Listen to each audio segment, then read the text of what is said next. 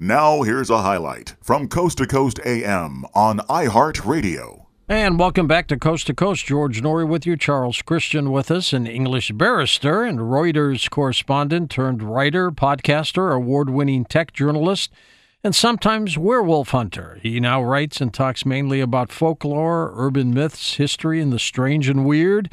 And yes, an English Fleet Street newspaper once did commission him to go on a werewolf hunt on the night of a full moon. He didn't find one. Charles, I'm glad you didn't. That could have been a strange meeting up with a werewolf.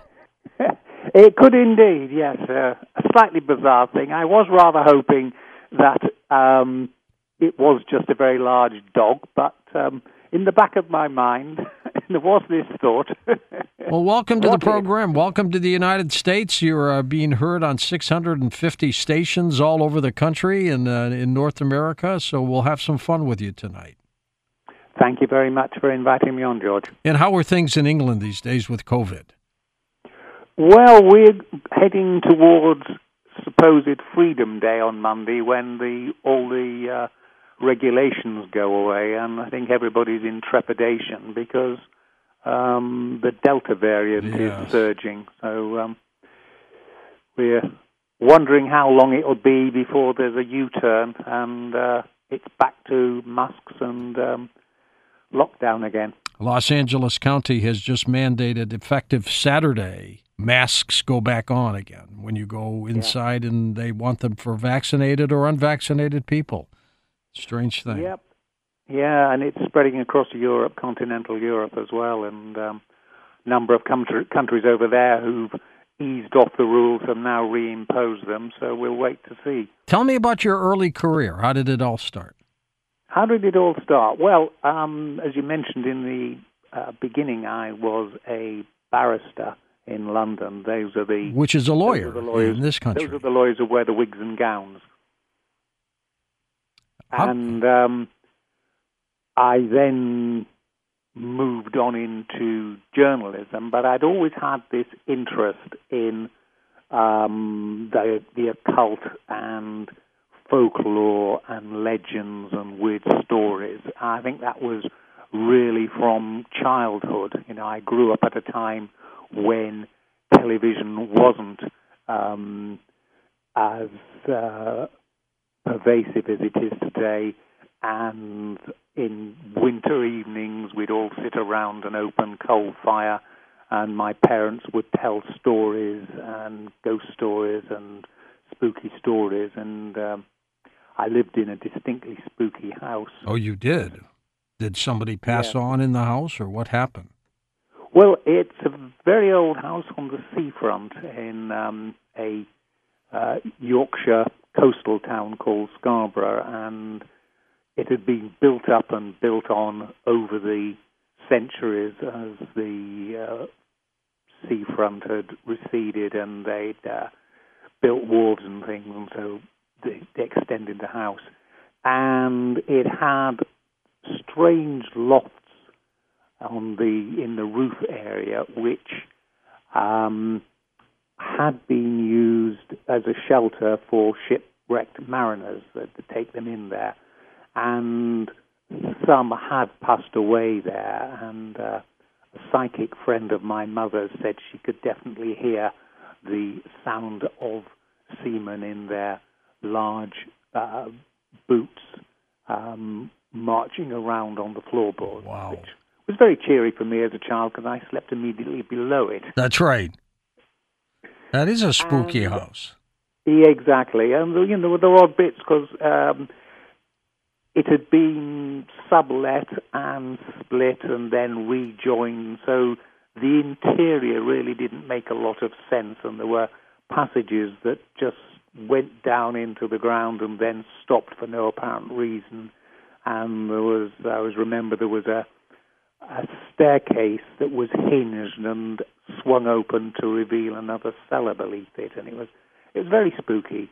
And when the wind blew, the house used to shake in a rather spooky way, and it was as if someone was grabbing the bottom of my bed. I'm talking here, I'm a child of 5 or 6 and just given the bed a shake. And which is horrible for a little youngster to go through.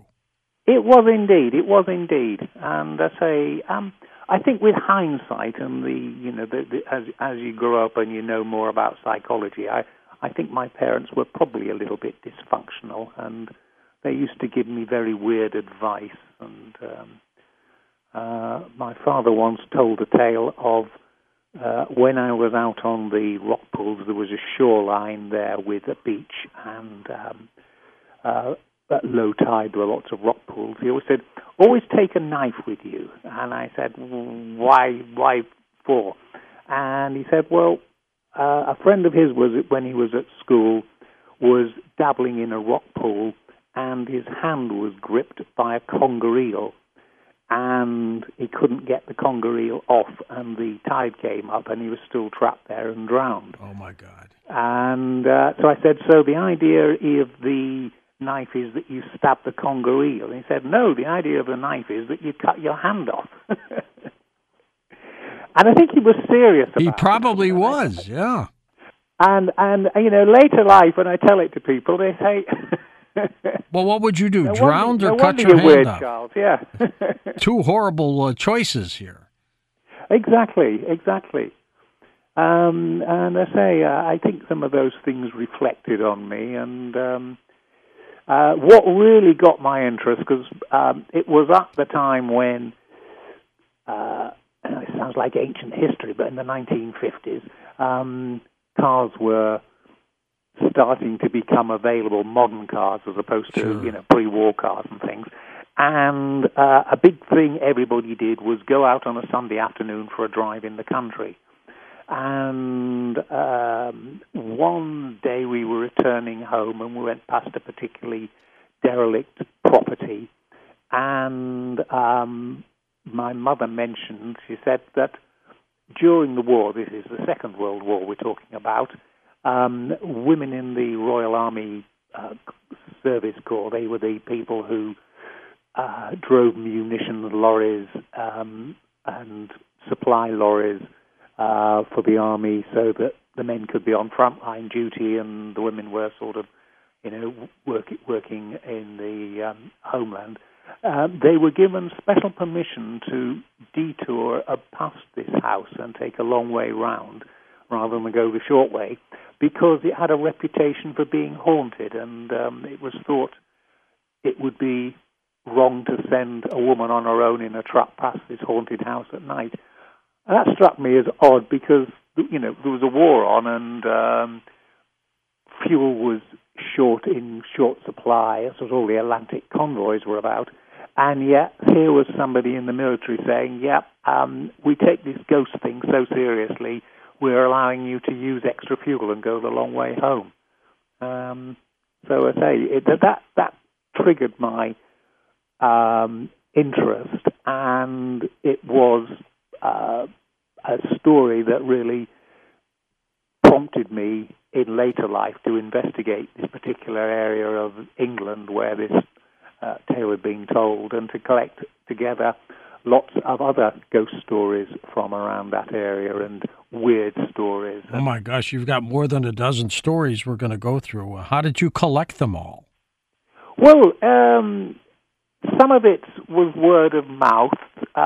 Some of it was sort of old folklore. And some of it was just research. And you look up one place and you look for one thing, and then you sort of see a little footnote somewhere, and you see a reference in another book. And as the time goes on, you just collect them all, and then you can link them together. And so it went on. And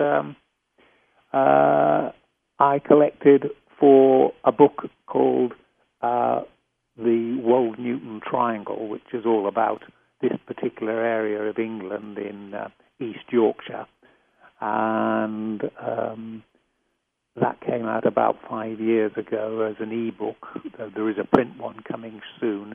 And then more recently I've done one on the area where I live now, which is in South Norfolk, which is anybody who had parents in the American Air Force during World War II will be familiar with East Anglia, because it's the bit that sticks out and is closest to Europe, and so it was full of American air bases. And is that the book called Shuckland? Shuckland, yes, indeed.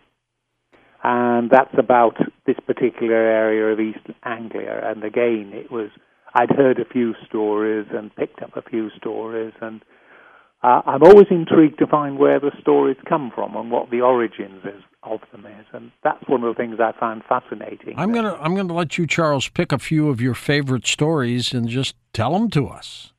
Okay. Well, I mean, one of the things, obviously, when you're talking about these times, many of the stories began several hundred years ago when people weren't educated and science wasn't so strong, and so and they didn't have media and TV and social network. Exactly, and stories would spread, and no one really had any way of debunking them or proving them, and so they took on a bit of a life of their own. There's one I particularly like, and it's one of the key stories in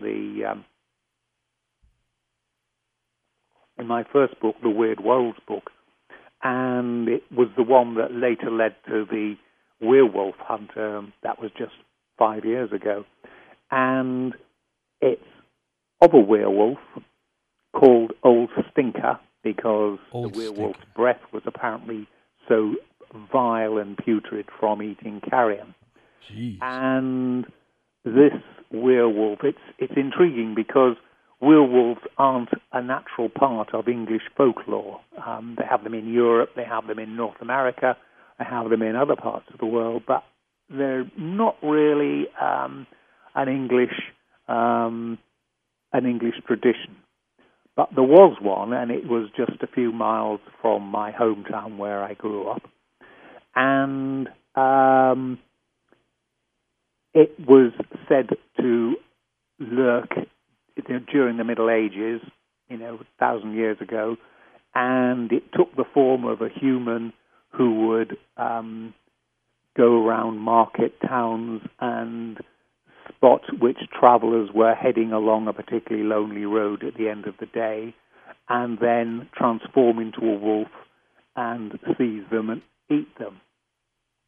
Now, there were actually wolves in this part of the world at that time, and it was such a bad problem with wolves, particularly in winter when they'd come down from the high ground and start scavenging in the lowland, that a hostel was built there in the 10th century, specifically to provide travelers shelter from the night and so that they weren't eaten by wolves.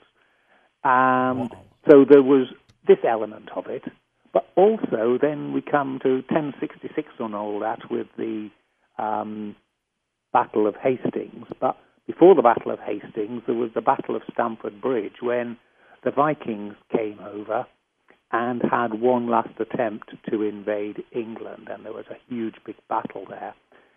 And these Vikings landed on the coast just near where this werewolf was said to lurk, and the army marched inland. And a feature of the Vikings, as anybody who's seen the television series will know, they featured berserkers, people who thought they were imbued with the spirit of wild animals, and some of them would wear a bear skin around them and little armor, and others would wear wolf skins around them and little armor. And I just find it a coincidence that there's an area where there's tales of wolf predation, where there's also tales of werewolves, and where in 1066 an army of Vikings clad in wolf skins came marching through. Now, you imagine you're a peasant lying in a barn hoping the Vikings won't come and kill you. Right. And you see these blood-splattered Vikings wearing wolf skins going past. Scares the living daylights out of you.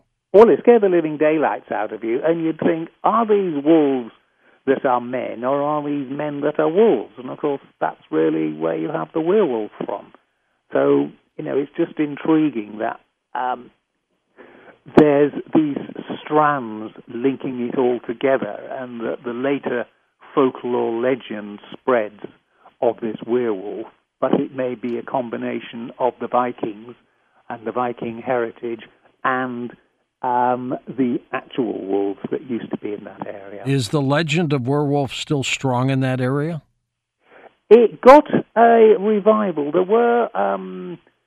have been later sightings. There were sort of the tales of stagecoaches back in the sort of 18th century being attacked by wolves.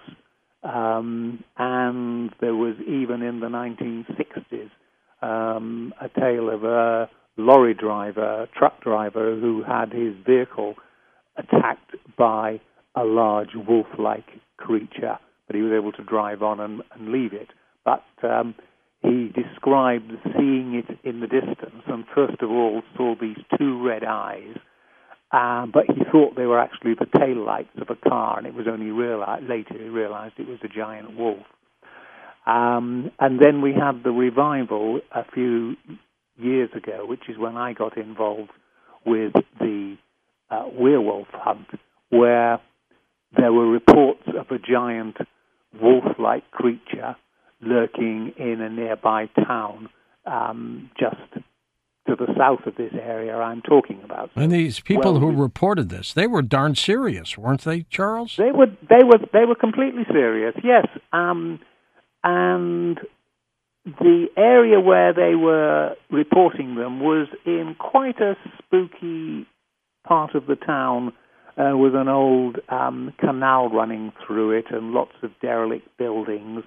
And because of industrial waste and things, the canal always had a bad reputation because people had fallen in it and drowned and had steep banks and weren't able to get out. They always had a bad reputation. And when the weather was in the right way, it would be very foggy and misty. And the wolf had been seen, this creature had been seen prowling around there. And there were tales of people seeing it attacking other dogs and dragging them away. And it was thought that it was something more than an actual wolf, that it may have been the werewolf. And I was contacted by a newspaper and rather jokingly, I said it sounded like old Stinker had come back from the undead and was haunting the area again. And he might have. And, He might have. And he might have indeed. He might have indeed. It